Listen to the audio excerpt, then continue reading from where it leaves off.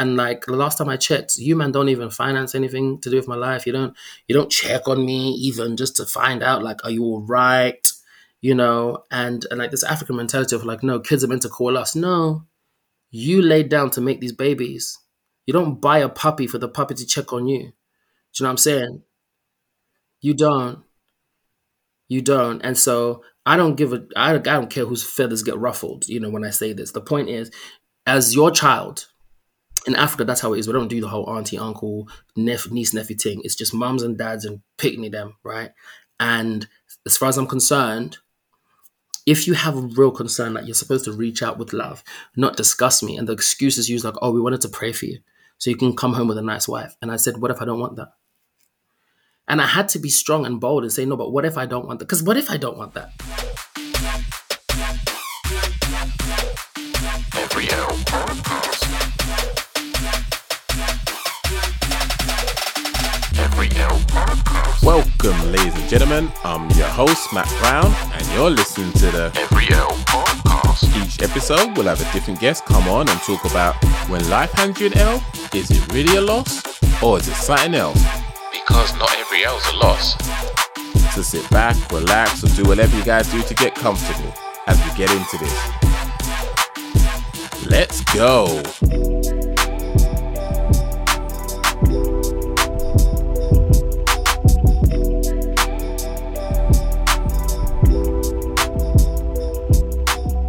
Welcome everyone to another episode of Every L podcast, where we discuss when life hands you what looks like an L, is it really a loss or is it something else?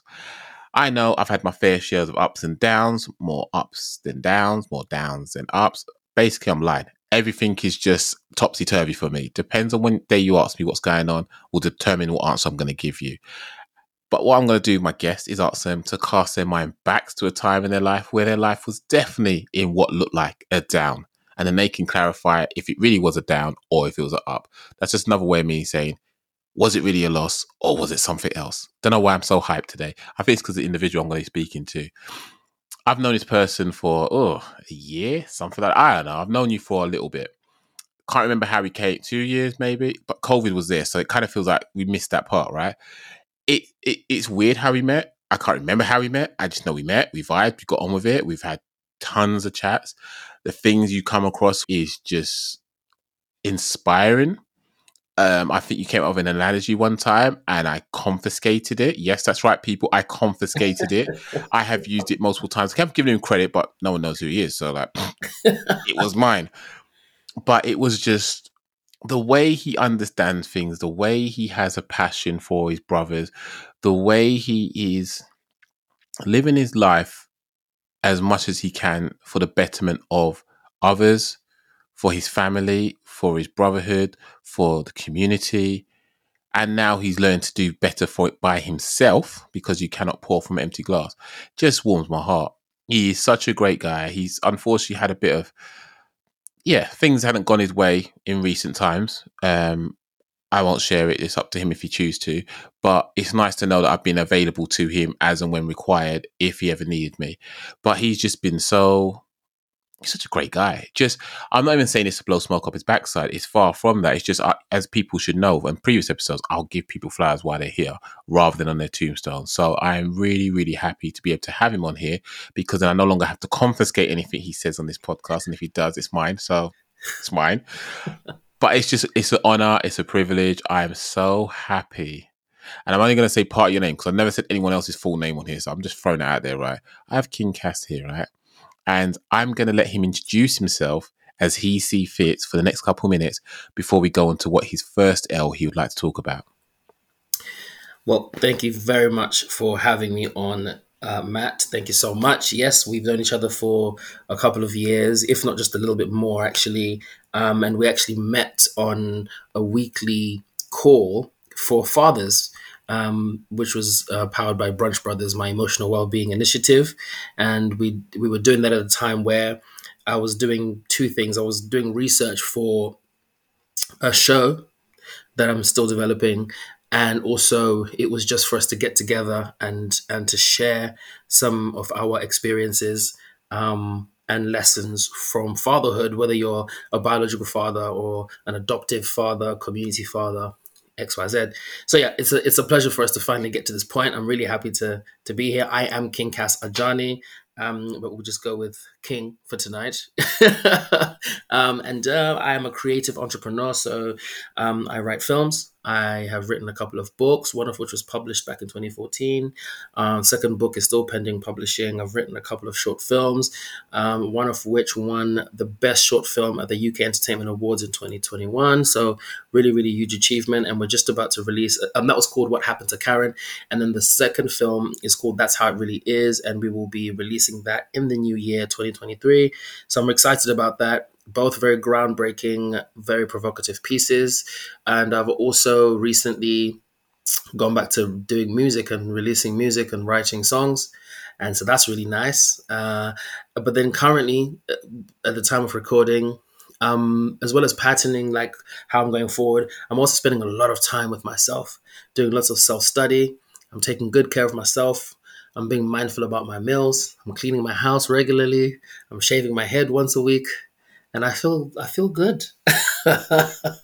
Nice, nice, and that's important. That I think a lot of people can probably reflect and realize that it is important to look after self because it's so easy to give to others, and so also easy to forget about yourself. You know, if you're a parent or someone that's responsible for other people, it's so easy to just fall into that supporting cast role and forget that you aren't just that person's carer or that person's support, that person's parent, that person's sibling or whatever. You are your own person. I feel this way or I feel that way.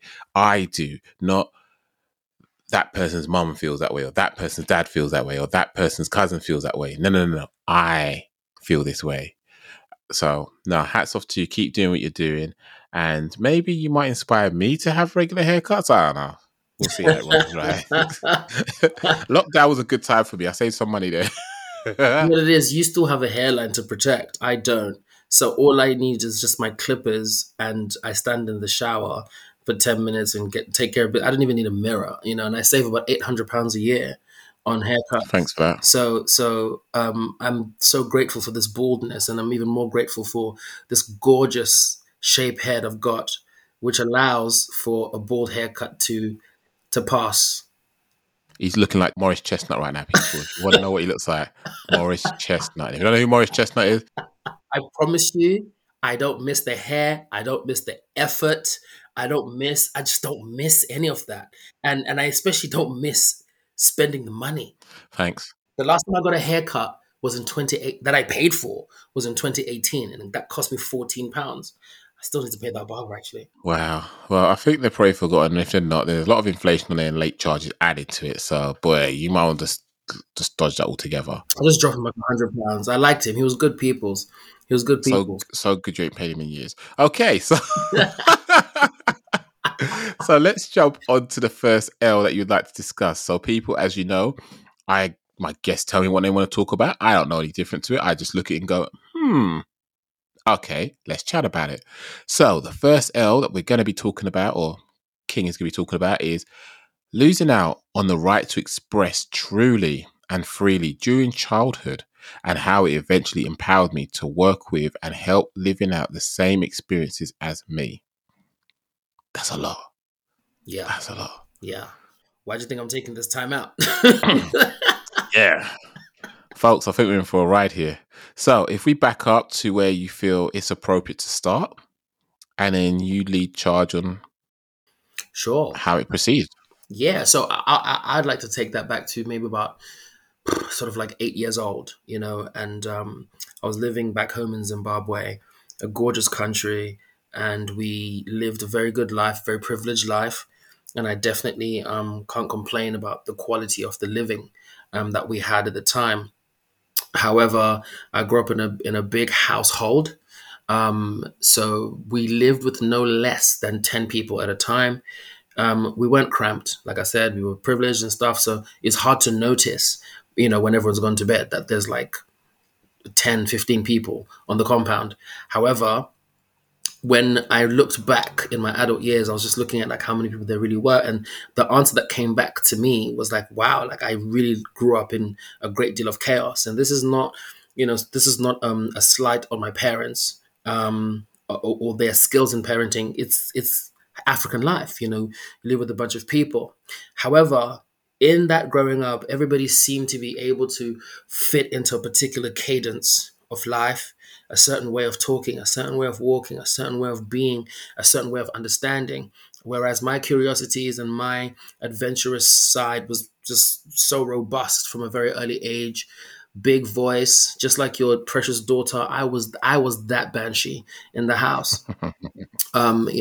Different reasons. I was born with a club foot, so I was constantly in pain because I had to have it braced and corrected and all this kind of stuff. So I was always in pain. But the thing is, because I I was very present and very visible and very audible from the day I was born. By the time I started asking particular questions and making certain statements and moving a certain way, by the age of 8 years old, I started to see, hear, and feel the judgment on that nature. And I have a younger brother who comes just over 2 years after me, and because he was the complete opposite, and he was the quiet baby who just slept most of the time, and then when the time came, he was quick to walk, quick to talk, academically astute, really switched on. I'm much more creative, so I was a lot more scattered. So I definitely felt the disparity between how he was handled and how I was handled, and then also how I was handled versus the rest of the family got handled. So I was more disagreeable to things. I wanted to know why. Why is this being done? Why is this being said? What is the point behind certain things? And I was very, very happy to express my views. And a shout out to my dad, God rest his soul. Like, he was like one of the only people that I remember who would actually listen and say, "So what is this idea?" It doesn't matter how ridiculous it was, or how ostentatious my thought process was. My father always like had time to listen to me. And in fact, he nicknamed me Brilliant. Right. And I clutch onto that today. It's so important, what you call your kids and how you speak to them. Anywho, so because the majority of the consensus in the house was not really with my way of thinking, my way of doing, and I was very mischievous, admittedly.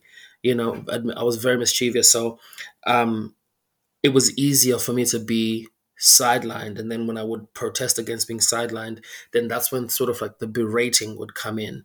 And so I inherited horrible nicknames like Bonyongo, the destroyer. And if I remember correctly, Bonyongo was like an African leader who really killed a bunch of people and destroyed a bunch of stuff. And then I was also nicknamed Banana, after Cain and Banana, and he was a renowned, this is dark, but he was a renowned fiddler of underage persons. And that was because of like my flamboyant and sometimes effeminate way of presenting. But this is like from 8 years old, 9 years old, right? And so these are things that I knew from early. It's like, oh wow, okay, so that's a red flag. Don't do that. Don't do that. So I found myself like starting to find these little corners where I can sort of sit and be. The only thing that I was able to express freely that I loved was my love for airplanes, and it had been my dream since about 6 years old to become a pilot. And so I was able to express that really freely, but I also liked playing with my sister's dolls. I also liked trying on her dresses as a child. I also liked drawing dresses, and I also enjoyed fairy tale stories as much as I enjoyed anime. So I had to then filter what it is that I allow people to see that I enjoy. So yeah, it was a very difficult time for many years. I would say from about 8 to 17 is when I felt most caged in with regards to losing out on the right to express myself properly, fully, authentically. And I found myself trying to be a chameleon in many different spaces. And I got really good at it, actually. But I started meeting people around 17, 18 years old who were just like I am who I am. Like, what else? Like, what else is there? Kind of thing. And I was like, what's that? And it was never far away because I've always been a very big character, very big, very colorful, very just out there, big expressions. Um, and so it felt like such an L when I was about 17, 18, because I was just like, how do I get back to me? And it also became very apparent, just how much I needed my dad at the time. And my dad had actually left England when I was about 14 years old.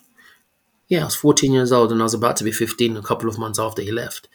So that was very, very like dark and that did not feel good. And even though when he left, we didn't have the tightest relationship, but I definitely recognized the importance of having that man around and to give certain guidance. And so because he wasn't there to do it, it was a massive blow. It was a massive, massive blow. So that felt even more like an L because, I would go to my dad at age 10 and say, Daddy, I wanna have an airline one day and I'm gonna call it this and I'm gonna charge the prices at this and these are the destinations that we're gonna fly to, you know. And instead of like shutting it down and saying, oh, but that's challenging, or but that's hard, he would ask me questions to further my ideas. Yeah. Do you know what I mean? And he's like, okay, so what kind of size airplanes do you think are gonna you would need to use? And I said, well, and at age 10, big up me and big up my parents, okay? Because like at age 10, I'd be like, well, for domestic flights, Dad, I think we would use the 737s. And then for the long haul flights, I think a 747 would be accurate. Perhaps a 747-300, Brilliant. or whatever. I remember one time I called my dad. My dad was the Master of High Court of Zimbabwe, right? So when you phone the Master of High Court's office, it needs to be important, right? But Yep. really, it was just this 9-year-old son saying, Daddy, could you please bring back some white, navy blue, and red paint? I'm building a British Airways 747 in the back garden. No. You're as important to him as he is to the people that look up to him. So Right, right, right. So, but it's like I was able to express like that, and I was bold enough to express like yeah. that. And my dad definitely gave me time of day. Even when I told my dad the title of my first book, and it's actually the last conversation we had in person many years ago. The rest of our conversations were over the phone. But many years ago, I remember like I saw my dad, and I sat down with him, and he's like, "So, what have you been doing?" And I said, "Oh, Daddy, I wrote a book." And he goes, "Oh, okay." And he goes, "What's the name of the book?" And I said, "Oh, it's called Ambition Is Not Enough." And he paused and he goes, very strong title, Moyo. I was like, on the inside, I was like, yes! Validation.com! And I was 25 when this happened. So this is 9 years ago. I was 25. So you can imagine as a 25-year-old, that night I got on the plane back to England, just thinking, oh my God, like my dad approves. I threw a party on that plane. Like, Hell yeah. oh my gosh, it was so lit. So, I mean, just kind of going back to the moments when I was validated and I did feel like I could express, it just felt more and more suffocating at like 17, 18 that I couldn't. And then of course, around that same time period, 17, 18, I started to realize that I was also attracted to the same sex, man. And that was horrendous because, I grew up around complete homophobes.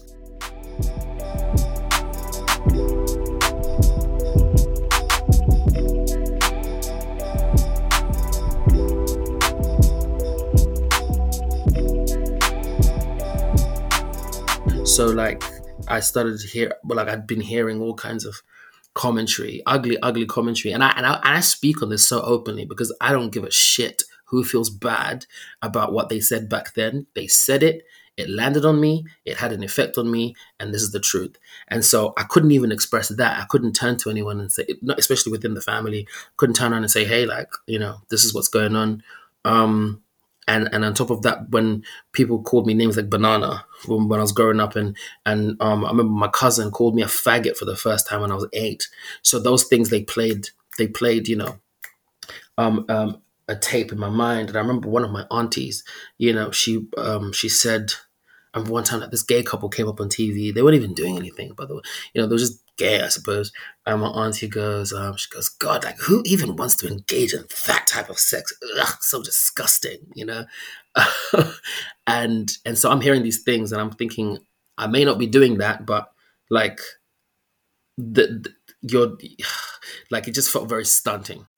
the way they portrayed it, the way they had such disdain for that, Yeah, yeah, whether you was that way or not, that right, was no longer an option right, right, because they could alienate you the same way right, because they were so right. easy with it. They were so flippant with the who wants to see that?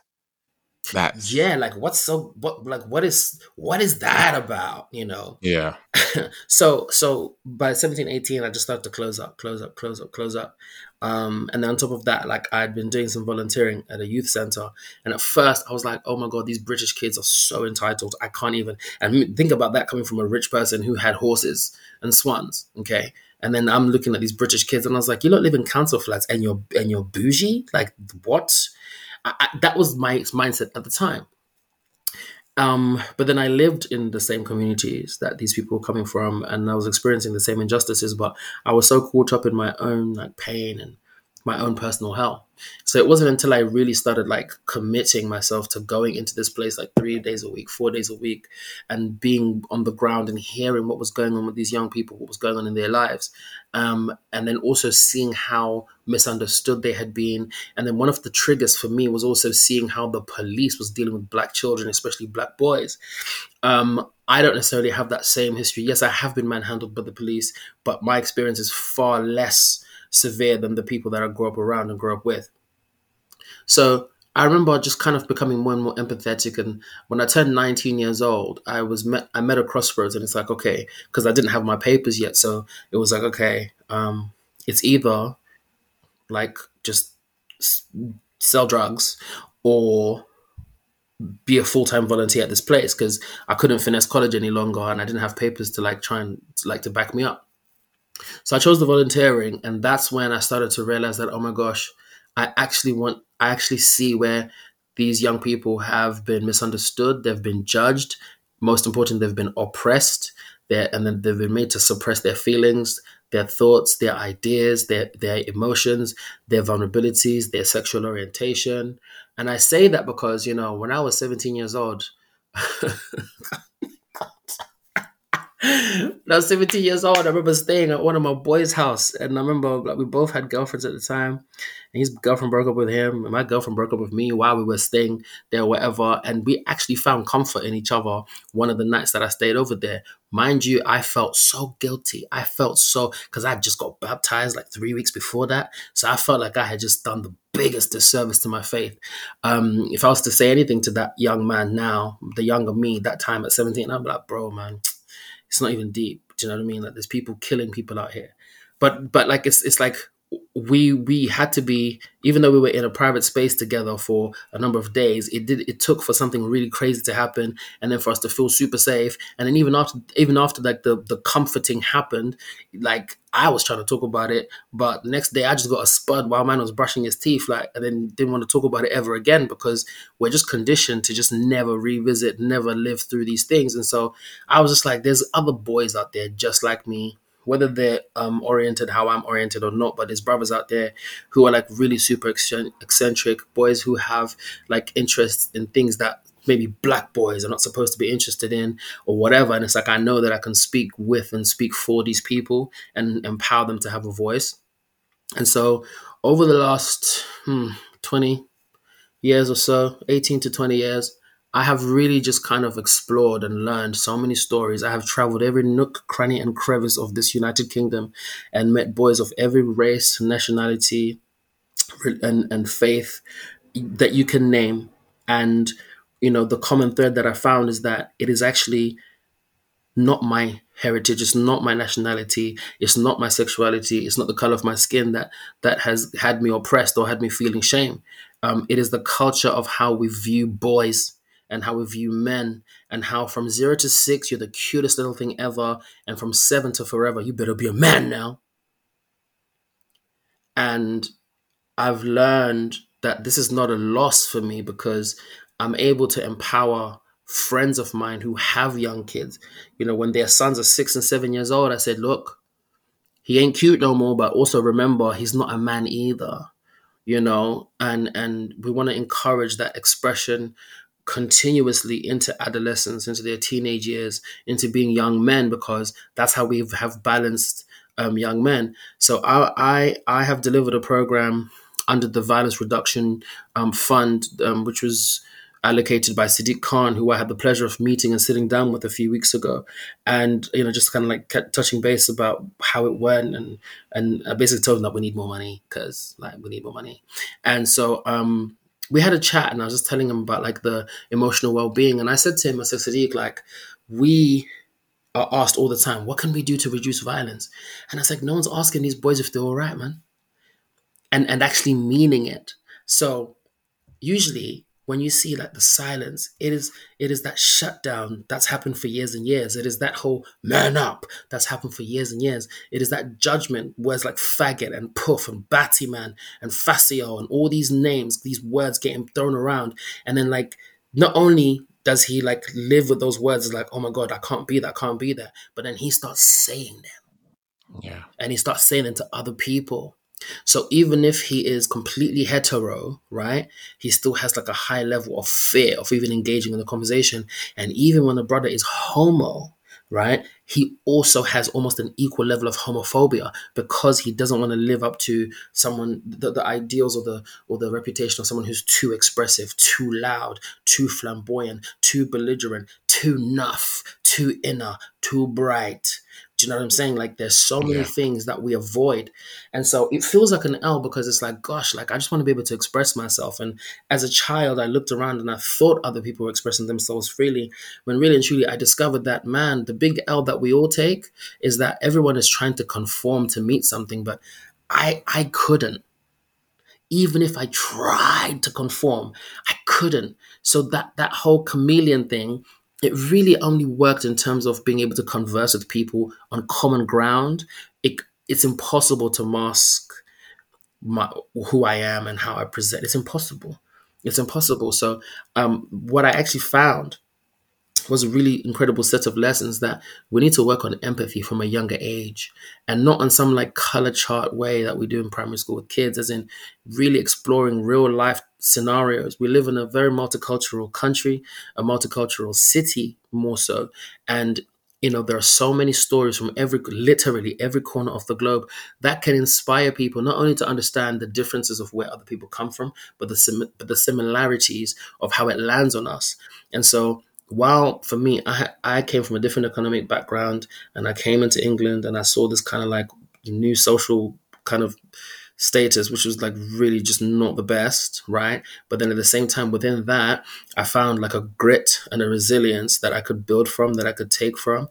And, vice versa, the people who were looking at me, they were like, who's this snob coming into South London talking about his pilot training and his daddy who pays for this and da da da da.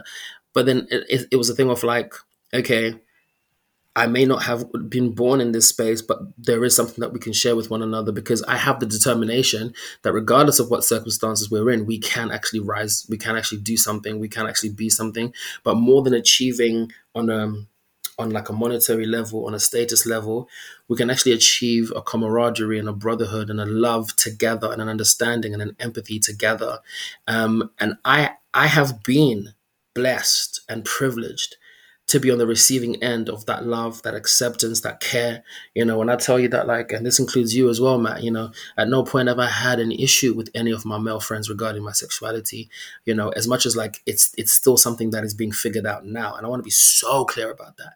Like, because we've grown up in a society and a culture that doesn't accept difference to the convention, I have to come to terms with my shit every day.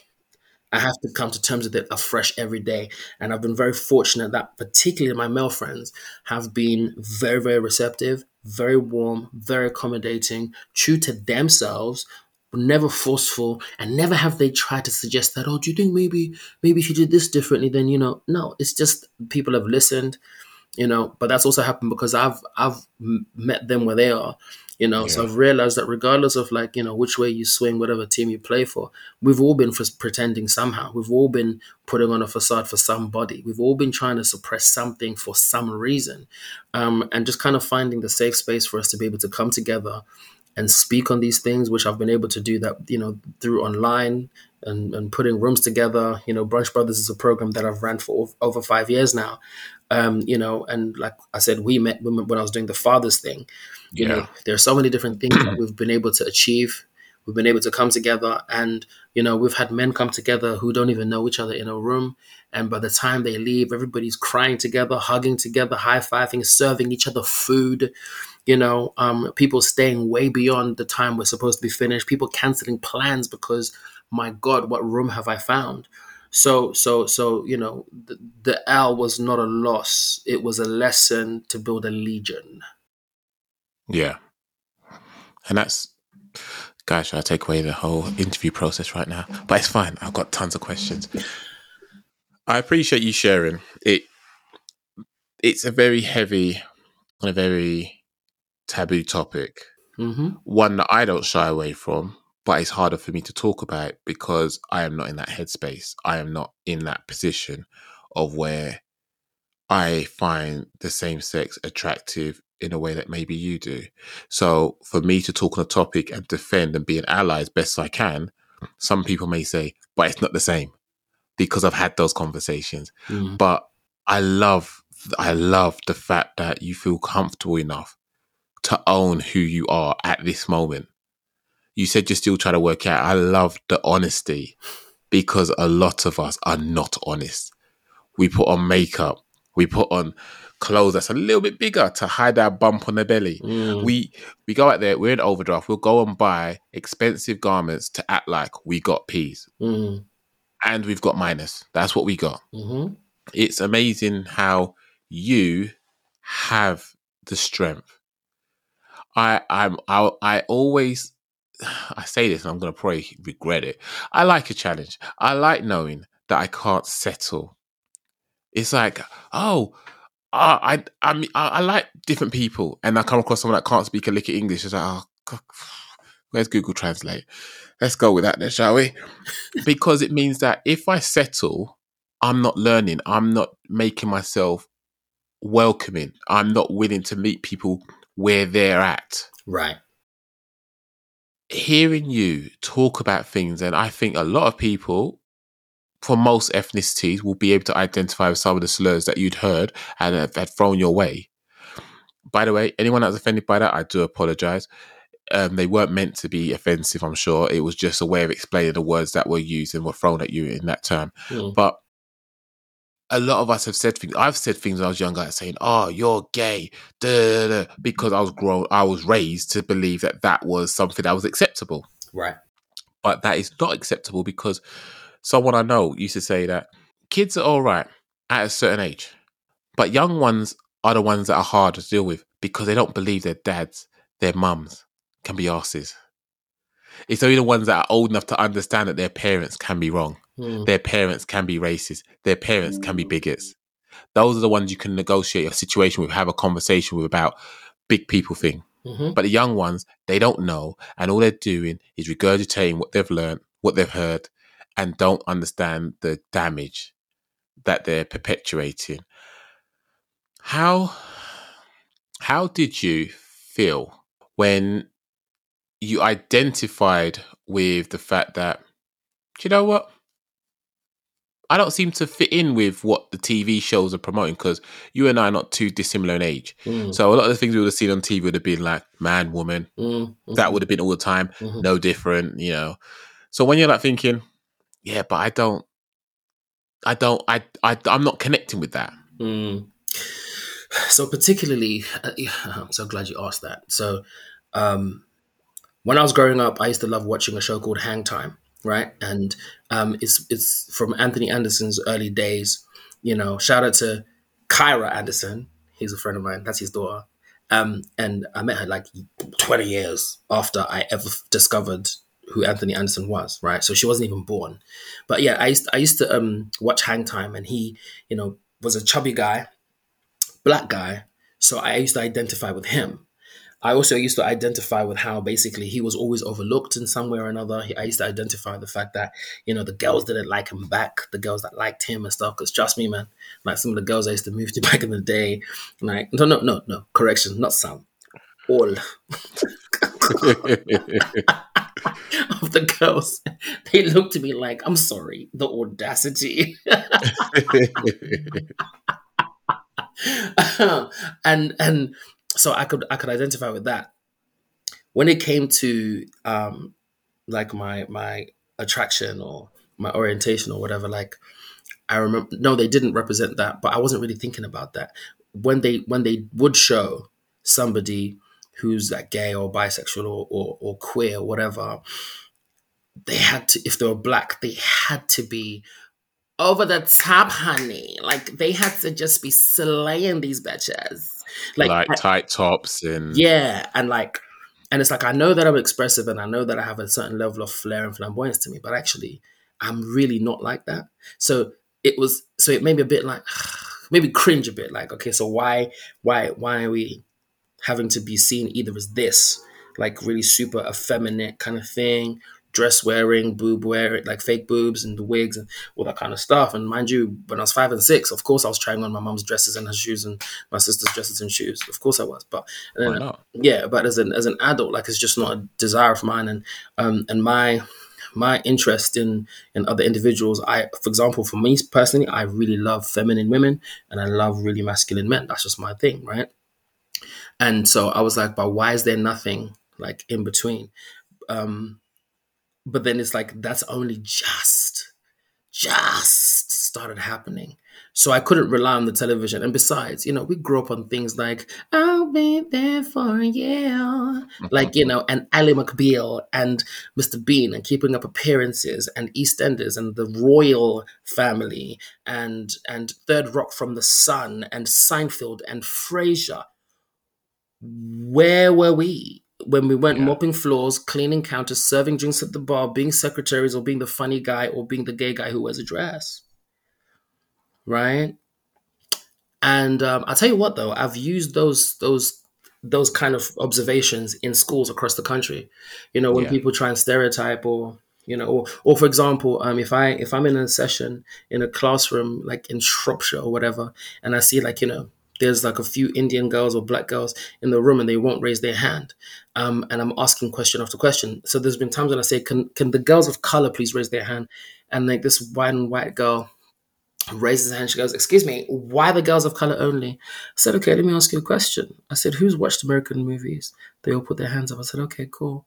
I said, when they have a black man in the film, is it true or not true that he tends to be, some kind of security guard, of the funny friend, the jokester? In horror movies, he dies first, and then so everyone's like putting their hands up. And I said, okay, cool. And I said, when there's a black woman or a woman of color in these movies, is it true or not true that she's either a hairdresser, the secretary, the gossip friend, the alcoholic, the loudmouth? And they all put their hands up. And I said, and so do you not think that maybe these girls don't put their hands up because they don't want you to stereotype them in such a way? And then this little girl was silent. I said, so like I said, can the girls of color please raise their hands for my next question? Because we've literally been dictated to by media, okay, and by Hollywood. And I don't want to like stand on a flipping like podium in the highest place and be like, hey, I'm going to be an activist for this. I just think that in day to day conversations, let's not be ignorant. Yeah. Let's not be ignorant, and let's actually pay attention to the realities of what we're growing up around, what is raising us. I remember like when I was 15 years old, and I went to my friend's party in a village called Stone in Kent. And it wasn't even a party; it was like a little drink up. It was completely illegal, but whatever. Like we're in Kent, like who's gonna catch us? And I remember this guy. He was 16, I was 15, and the birthday boy had just turned 14. And like we went and we nicked the Pims from their mum's cupboard and like the vermouth, horrible drinks, but we just wanted to drink, right? And I remember like this older boy, he was 16, he got drunk and he goes, "You know what, you all are all right." I said, "Huh? Yeah, my dad was wrong about you lot." Wow.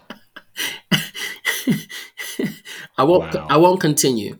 The moral of that story is we can't just glaze over conversations that we have around our kids, that we have with young people. We can't glaze over the realities of what people are experiencing, what they're feeling, what they're hearing, what they're seeing, because I know men who are my age who are oriented in exactly the same way I am, but they will do anything and everything to keep it a secret because the perception of their masculinity is far more important than the reality of their manhood. And what's the long-standing damage of doing that? Well, drug addiction, alcohol abuse, right? Self-soothing in other ways. I have a person that I know who has been to rehab a good few times. It has not worked. And this person only started to reveal to other people other than myself just over a year ago that and they only started revealing because they were in a tight corner where they felt like they couldn't abuse any more substances anymore. You know, there comes a point you can't get drunk enough, you can't get high enough to escape. Okay, and this person is struggling, was struggling, living a full heterosexual relationship, 3 kids, and all of this stuff. You know, but then when the missus is off on holiday or whatever, excuses were made as to why he couldn't go, and next thing you know, there's a boom boom room in the couple's house, and it's like that sounds really seedy and nasty and disgusting, right? And some people might be like, well, why can't he just be true to himself? But boy, f word, this word, that word, like it's like the culture, you know what I'm saying? Yeah. As Black African Christian men, how do we go back home and say, hey, so here's how I've been feeling without them getting the holy oil out?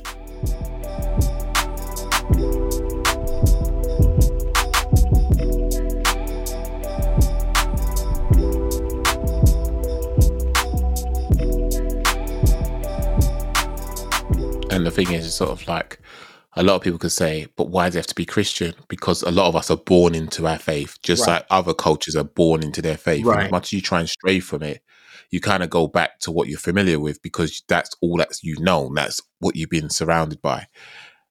And that feels terrifying, if I'm honest with you. I've I've been open with it. So many people, I guess, offline, but I've got no shame in saying this on like for everyone to hear here. I don't give a monkeys whether my children are single. Let's stress that. I Mm-hmm. don't need them to be in a relationship. I want them to be content with themselves. Mm-hmm. But I don't care if they're single. Don't care if they get in a relationship with guy, girl, however they identify. As long as they're happy in their own skin, as long as they're not hurting anybody, Mm-hmm. and they can be the best version of themselves. I am not going to live their lives for them. I don't want to stay around for longer than I need to be. I just need them to be equipped enough to be able to wear a smile being them. Mm-hmm. Their sexuality, their faith, all that stuff is not an issue for me. And the reason for that is because I choose happiness. Yeah. I don't want people to be upset just because of something that doesn't impact me. Yes, people could say, and I've heard people say, oh, but if everyone's gay, the population will die. You're not wrong, potentially, but there's some families out there that are just doing the most. Like some families out there think they're rabbits. Like they think they come from that lineage. That's not the case. But the reality is that funny how people have issues with stuff like that, but they'll drive a Prius and dash cigarettes out the window or dash plastic out the window. So Can I tell you something, right? go for it. So when I was being quizzed by certain relatives about my sexual orientation, and when I say quizzed, that should give you an idea that this is not a positive conversation. It was dressed in the guise of positivity, of like, oh, tell me, and in my mind, and I really do not care. Like when I tell you, I do not care, right? What I'm about to share here because it's my life, it's my story, it's my truth. Yeah. I was asked by a relative, in like a false, caring voice, you know. And mind you, this person is like the merchant of like gossip, right? Every family has one. This is like, they pretend to mind their business, but they don't. Yeah. Instead, one time they actually said to me that my business is their business, so vociferously as well, which can I just unequivocally disagree right now. Anywho, this person asked me, so like, are you gay or are you straight? Like, what are you? And I said, what I'll tell you is that I'm okay. Because you should have had this conversation with me when I was 21. That's when I was in the most pain. And this person went ahead and continued to speak about things, and then they used my personal business, right? It was completely inappropriate. they use my personal business to then spark a conversation with other family members. Can I just highlight that these people, they do not know where I live, in the sense that they haven't bothered to try and find out. They don't know what my financial situation is. They don't know why I take sabbaticals. These are the people that when they ask, how is therapy? They don't ask so that they can check on how I'm doing. They ask so that they can then also assert how much they don't believe in therapy. Yeah. Okay. And these are the same people who talk about, who wants to have that kind of sex? Ugh. So, I've come to the point where I've begun to release the meaning of certain people's opinions, right? Because actually, it's not even just about the orientation. Sometimes it's about the career path, which I've also experienced, where people don't understand how I can sort of like hop and skip and bounce from thing to thing. But then if we want to compare notes, okay, about who's actually been able to affect the lives of millions of people, okay? And I don't like to go there, but it is fact, okay? I have discovered that being my authentic self actually earns me the celebration that I deserve. It just doesn't come from the people you think you're going to get it from. Yeah. And I will never stand by any human being who says that they care for somebody or they love somebody and they will protect somebody when they will sit there and accuse them of lying about their experience, which I have experienced, which will accuse them of not being not of being an attention seeker, which I have experienced. This same relative had a meltdown at me one time, an entire meltdown, like "f you" and everything, because they couldn't understand why I spoke freely on breakfast television about the importance of young people speaking out about being sexually abused. For them, it was more sensible to keep that a secret. And they said to me, "Was it for the money? Was it for the fame? Was it worth it? F you." Wow. See, for me, I'm in a headspace where I remember listening to a book. I listen to books rather than read them because I do a lot of driving to and Me from too. work. And I cannot remember the name of the book. It escapes me. But Munya Chihuahua was on it. Hmm. And it was a whole host of different black artists on there. And they were telling their truths. And I think it was a person who had come out. Hmm. And what they said was about the oppression that we have, the stigma that's put around homosexuality and so forth like that. And we must work twice as hard to do this. And I couldn't help but think, for those of us that have heard that, oh, well, black people have to work twice as hard to get, to the same place that someone can just wake up and roll out of bed and they just fall into that opportunity. Imagine having to work so hard to get to a place just to try and be equal with people, but you're still wearing a mask. Like that for me just feels all sorts of uncomfortable, all sorts of torture. That just feels inhumane. And the fact that people are willingly contributing to that feeling that you and other people may have felt hurts. I apologize for all the things I said as a youngster. I apologize for anything I may say now that may be offensive. And if no one educates me, I will try and educate myself. But I would like to hope that other people can have a conversation to help educate one another so we can be better. But I want to ask you a question because you've already spoke about how, you've learned lessons from this. It isn't necessarily a loss. But how, at your worst, how did you feel and what support was available for you, if anything? Mm. So, I mean, I've been at my worst several times. I've hit rock bottom at different. I've hit the rock bottom of different valleys in life. So I'm blessed that like I keep moving on and I keep moving forward. But I've landed, family wise.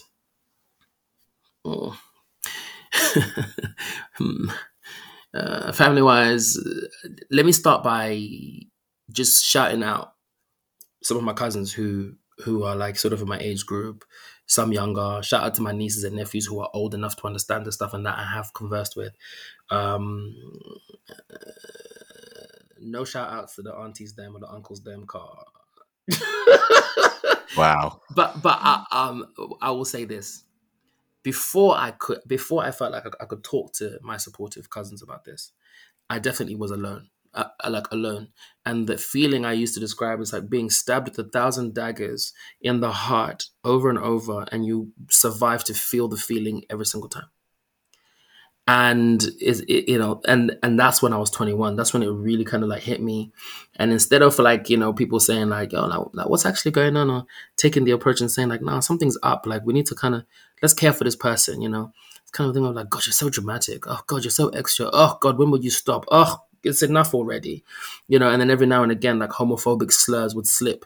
Bear in mind, I haven't said anything out loud, but they're just like watching and observing me. So no one's actually caring to ask important questions, but homophobic slurs are just getting dropped every now and again. You got one person talking about what you call yourself a man, you think you're a man, yeah, and then you got another person who observed my behavior one time when I'm having a good time, and they'll say like, no wonder why people say what they say about you, all the way to like the, you effing F word, this. Do you know what I mean? Like in the middle of an argument or a fight. And those things, it really just kind of like it just pushes you back, like, whoa. And because there's people who are like in house, and you feel like, right, like if anyone was going to have my back, it would have been this person, but they don't. But can I ask you this question then? You're saying about how people may be able to observe you, notice your mannerisms and how you carry yourself and things like Yeah, that. yeah, How, and I ask this so I'm aware, yeah. how would you want a person to approach you to ask you that question? How does someone do it in an inoffensive way, but in a sincere way? Because I'm thinking off the top of my head, and I like to think I'm a quick thinker, but I'm Mm, struggling to think of how I could pull up and go, can I just ask a question? mm, What's your sexual orientation? For me, I wouldn't ask that because I wouldn't give a monkeys. mm. But if it's important, I would like to know. But I'm just asking. I'm being honest with you here. Yeah, of course. First of all, I just don't think it's a question that needs to be asked. Generally, whether you know me or you don't know me, I don't feel like it's a question that needs to be asked. The same way, this whole coming out of the closet thing to me is a whole farce. I'm not into it. I think in terms of like, if you're trying to like lend a hand to support somebody, and you want to understand their situation before you can open your mouth to speak, then it's a good time to like just approach them and be like, I really don't intend to cause any offense, but I'd like to ask, is what's the case with XYZ? And I ask because, and give a reason as to why. Whereas when certain relatives ask me, they didn't ask me before because they cared. And I want to just be so vociferously clear on this. They did not ask me because they cared. They needed ammunition for the gossip mill. Okay.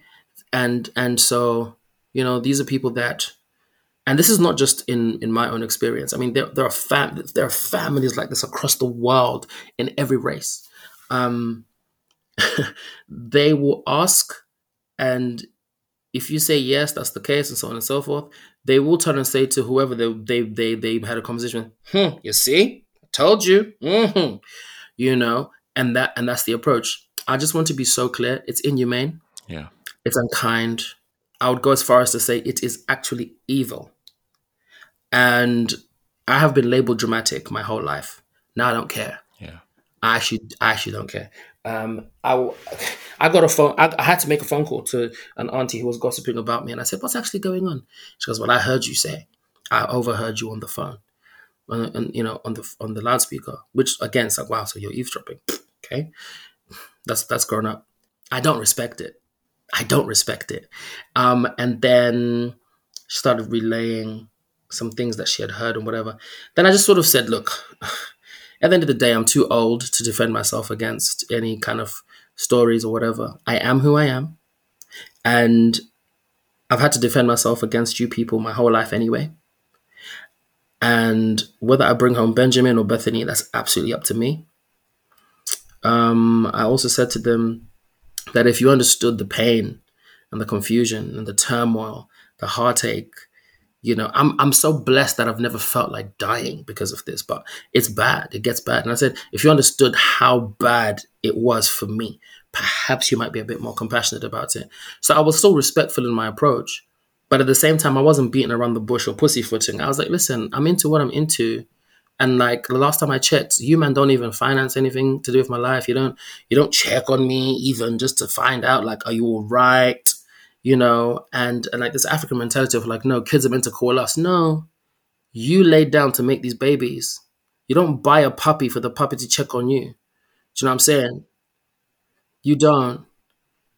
You don't. And so I don't care whose feathers get ruffled, when I say this. The point is, as your child, in Africa, that's how it is. We don't do the whole auntie, uncle, niece, nephew thing. It's just mums and dads and picnic them, right?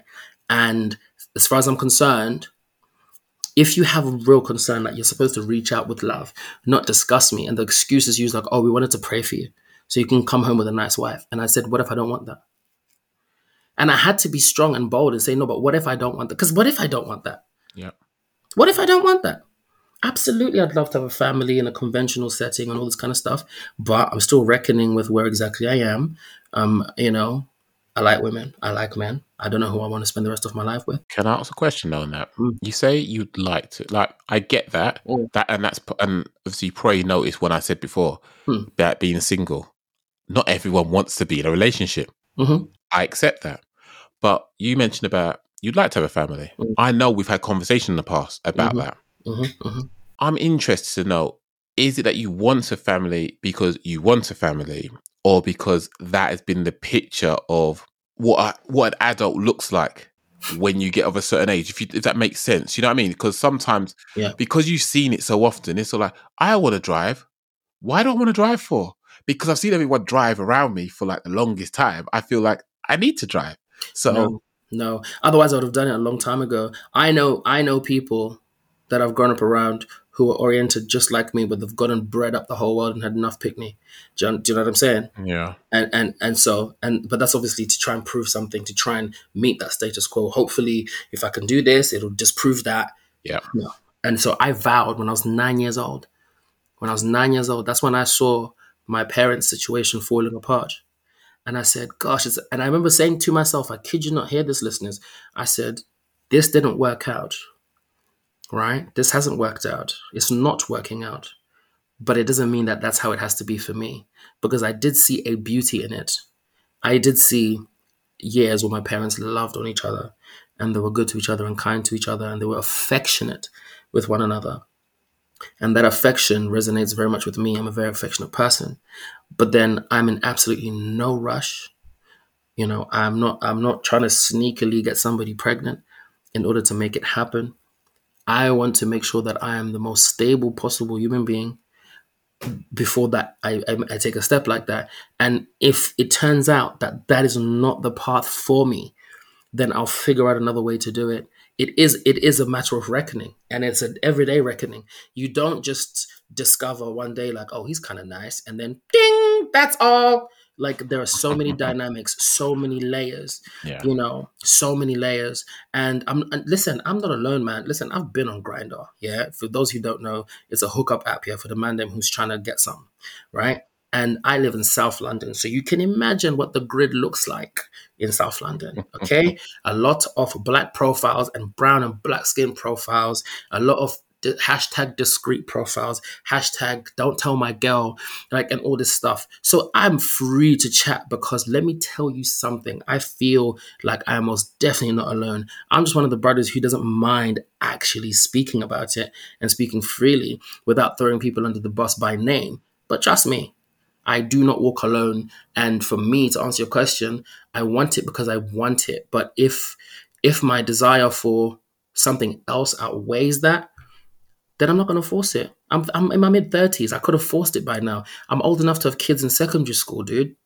And you know what? I appreciate your honesty. I'm grateful that you feel comfortable enough to have these conversations on this platform. And I would like to feel that there are going to be people that are going to learn a lot from this. I am learning a lot.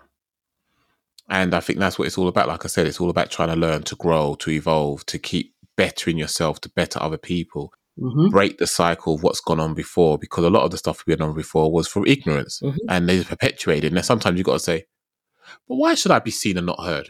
That make no sense. Why should I be looking after you? Like you mentioned, you don't buy a dog to come look after you. You know what I mean? It doesn't make sense. Make it make sense. It don't make no sense. People, get your head straight. I want to ask you a question about this, and because I know, guys, girls, he's listened to my podcast, so he knows how to get my questions up before I answer them. Right, so it's hard. It's hard, people. It's hard. But I have got ammunition here.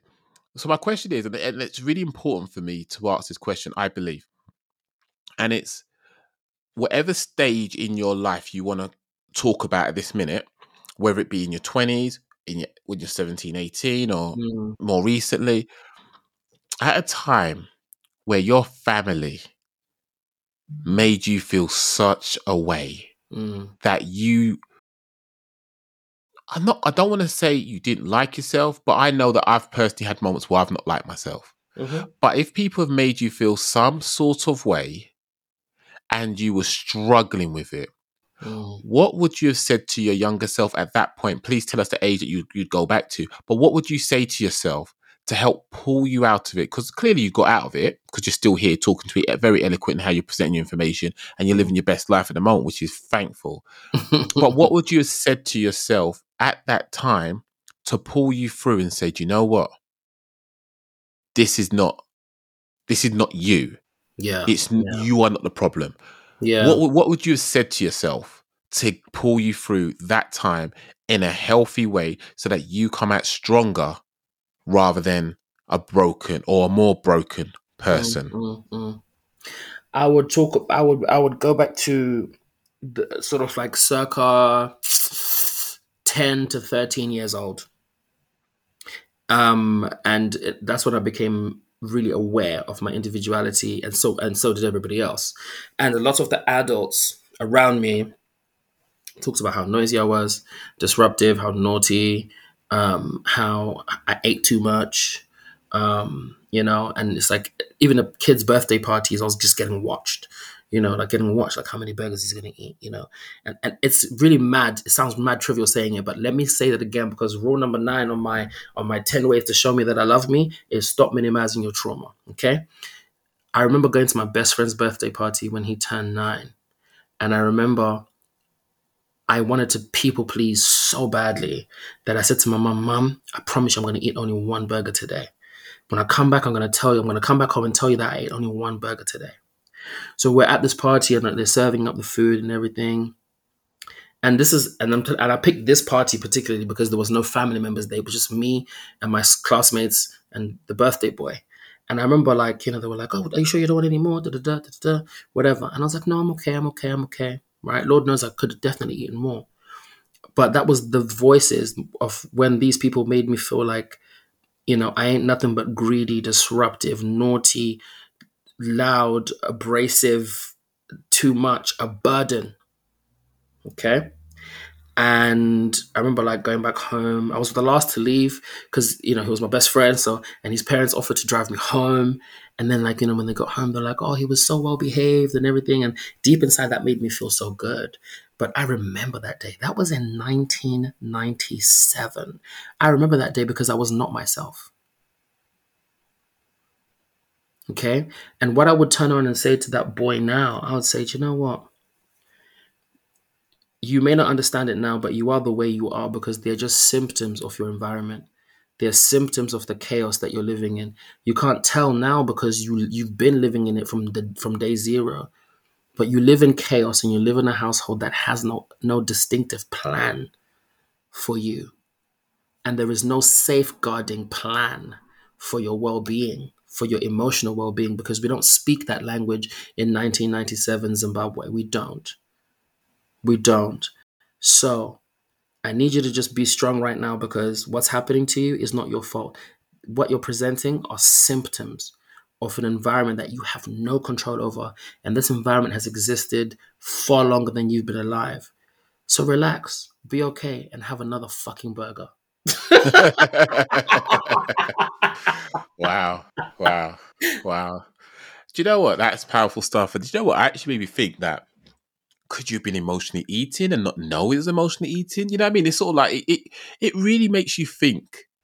I've done the work. I was. I've done the work. I was. I was. Because it was always like, stop it. Stop it. Anything I want to do. If I was just gonna go a little bit too far out of the acceptable zip, stop it. Stop it. So if I couldn't express, I'm like, cool, I'm gonna eat. Yeah. It, this is just so fascinating to me. And I think because obviously very similar culture, yes, different islands, but similar culture.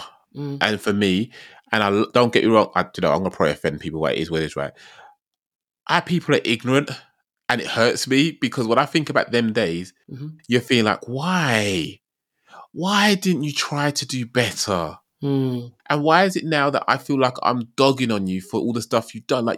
The trauma that it probably causing a lot of us, that causes tension in our everyday relationships today, not even just amongst our peers in our family settings, our cousins, our brothers, and whatever else, but when we go to work and we can't articulate ourselves, we can't express ourselves because people are wondering why we've gone from being happy, happy, happy to suddenly overcome with crippling fear and dreaded judgment about, oh, I did this, so it's messed up. It's messed up, and it's hard and it's hurtful, and it's unfortunate that you've been exposed to that. However, I'm grateful that you're able to share Mm. because you're in a place that allows you to share. You're willing to share your truth Yeah. and to let people who may feel that way, may not understand that maybe they've said things or carried themselves or haven't understood the ramifications of what they said and how it can impact another Mm-hmm. in that way. Yeah. I I mean, think, I'll add. So sorry to interject. I'll add. Like, when you said, like, you don't want to feel like you're dogging on, the people. Listen, I don't feel that way, man. I used to feel like it, but then that's just another way of minimizing my trauma, and that's for me. That's a way of me devaluating my feelings. I won't do it. I won't do it because you know what? For me to do the best that I can consciously, not just by default because I grew up in a particular environment. No, for me to consciously do the best I can for my nieces, my nephews, and eventually my own children, I have to be able to address my truth. I will not feel shame for calling out auntie this one and uncle that one for being dickheads. I'm not good. I'm not, because it was that. Whether they knew, whether they're doing their best, cool. I'm not mad at them because I've been studying attachment theory, and it's a beautiful, beautiful subject because it really helps you to understand that the pathologies of humanity really can't be, you can't really blame a person. You can just understand the situation, draw the tools that you can from it, and then build forward in order to do better. So that's the path I'm on. I'm not on a rampage to like flamethrow, people, whatever. And no, I'm not dogging on them, right? If they feel ashamed for my openness, we don't have to be cool because, again, I take care of my finances. I take care of my housing. These people don't even know where I lay my head at night. Do you understand? Like, and the same way they don't care about my well being now, they didn't care about my well being when I was younger, when it was even more important. They can say that they did, but let's look at the evidence. Okay, the evidence shows that words were said, things were done, discussions were had, gossip was spread, emotions were minimized, experiences were devalued, right, and discredited, and voices were shushed. And in fact, and I quote, one auntie said, I just think you children these days are weak. So guess what? I do not feel any way. I don't feel like I'm dogging on anyone. I'm owning my narrative. I have to be honest about where I've come from. And I ask myself an important question when I'm triggered these days. I ask myself, what conversation am I having with myself about this feeling? That's not me going back to, oh, my brother did this, or my mom said that to me, or like my aunt. No, no, no. This is me saying, okay, something happened maybe once or twice, and then it's been on replay ever since when a particular scenario plays out. What conversation am I having about this now? And do you know what it's allowed me to do, Matt? It's allowed me to avoid becoming ugly when I'm triggered. yeah, It's allowed me to not cuss people's backside.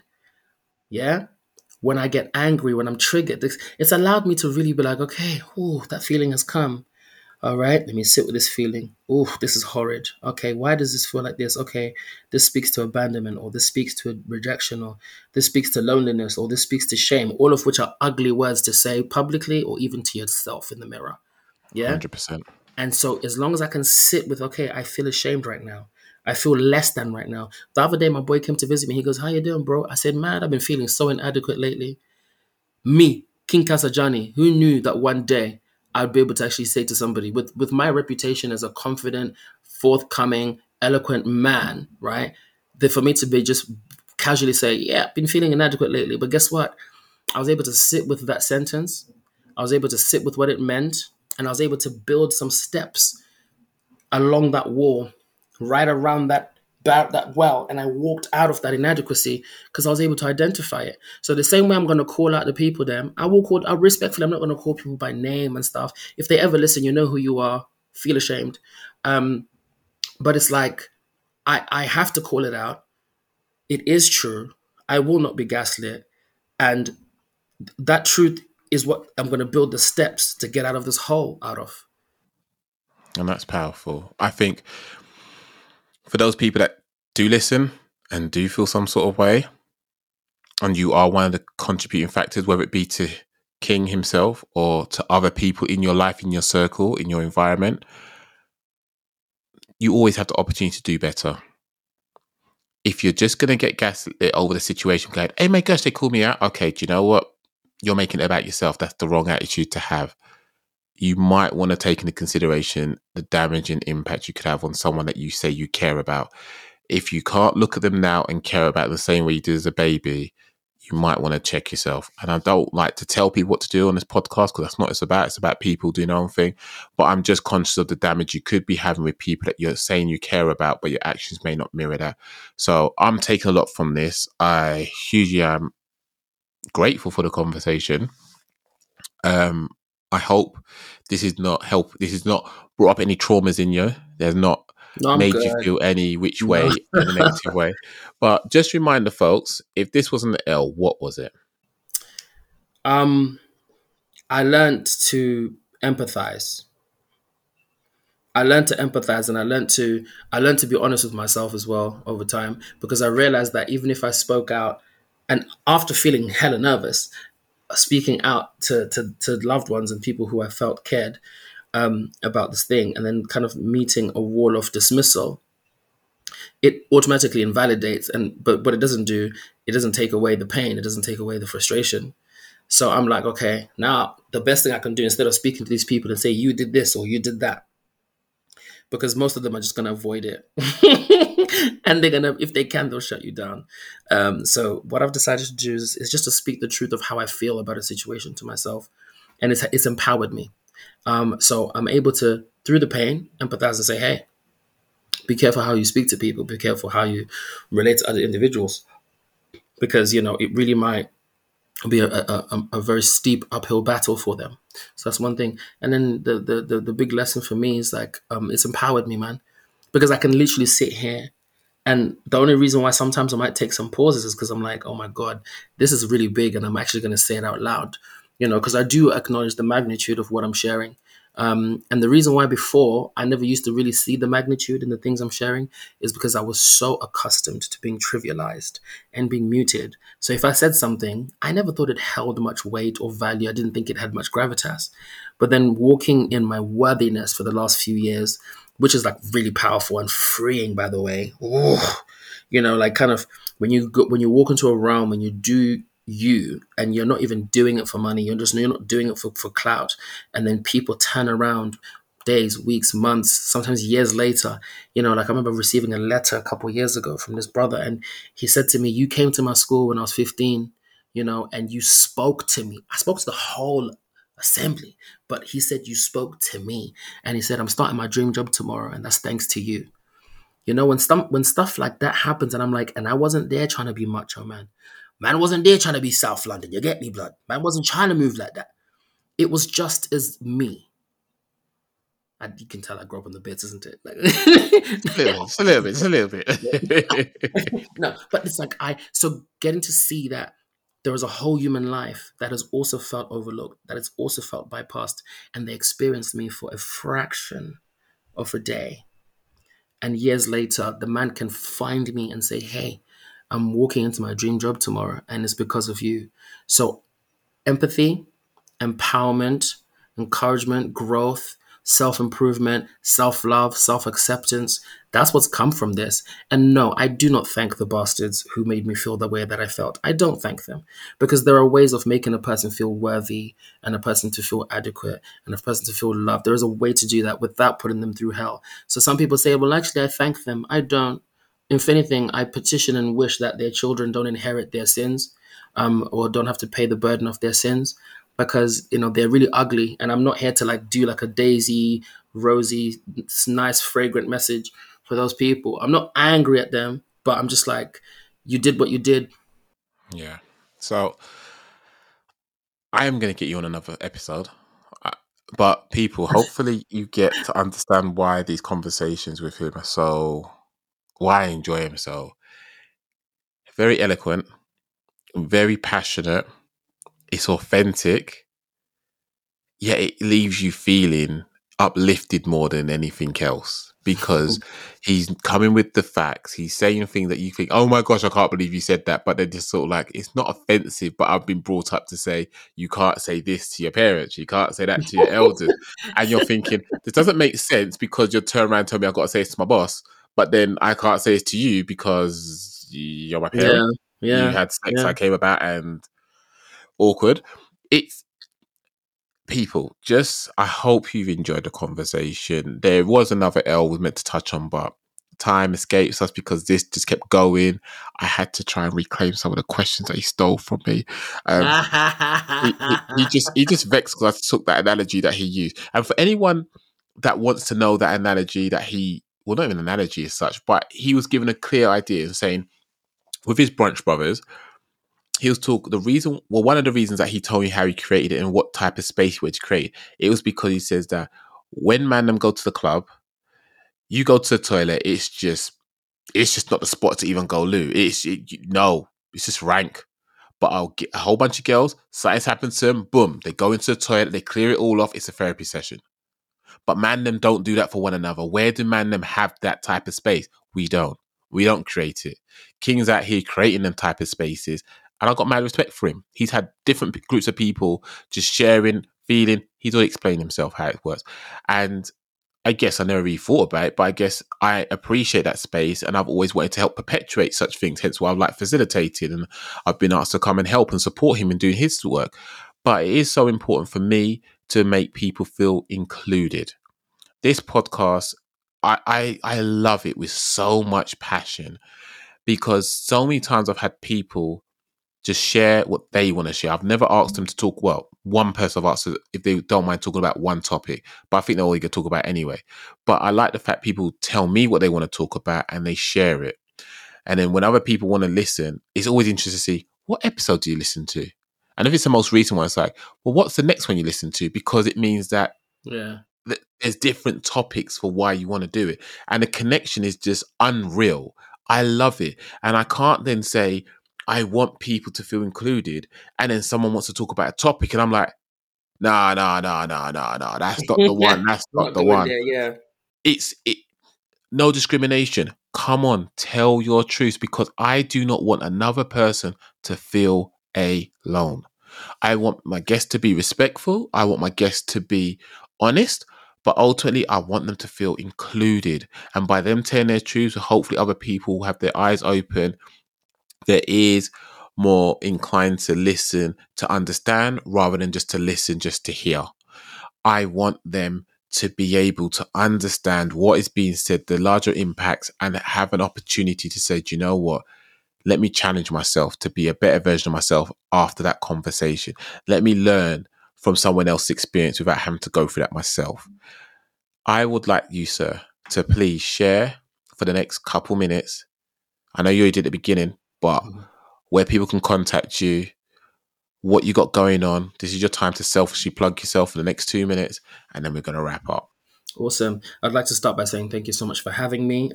It's more than just about the topics why I'm here. You are a phenomenal man, a phenomenal husband, a phenomenal father. I admire you so much. And also, you are extremely funny. And so it just makes all your hard truths even easier to digest. So thanks for having me here. You can find me on social media. He humbly nods, by the way.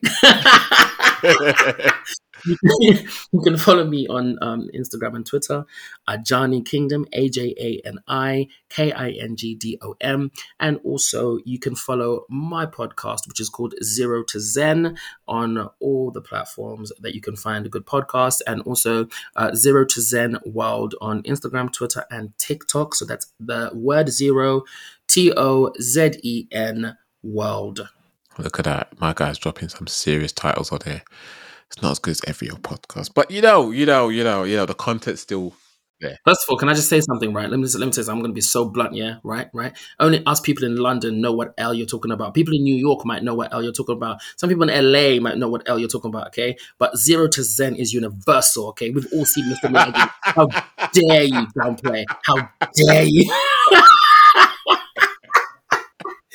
It's fine. It's fine. It's fine. I might edit this out of the episode.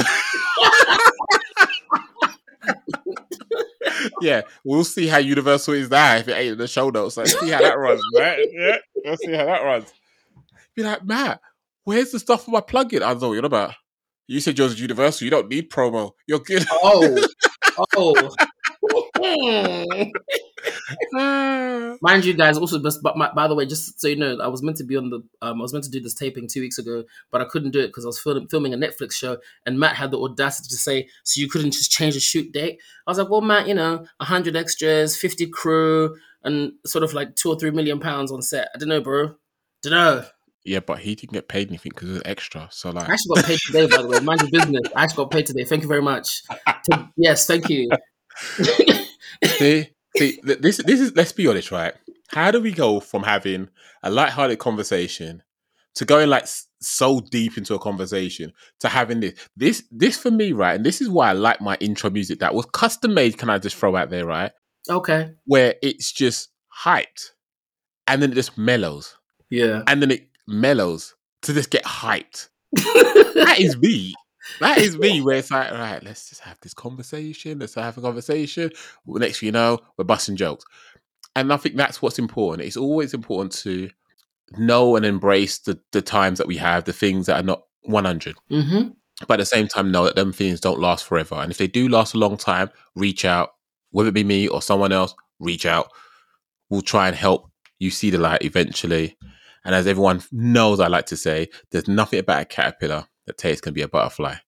And that is how we just got to look at our lives, look at our situations. So just please be encouraged by what's been said in this episode. Please reach out if you feel you would like to. If you know anyone that wants to be a guest, do so. And by the way, folks, there's a whole heap of you that are listening to this on Apple Podcasts.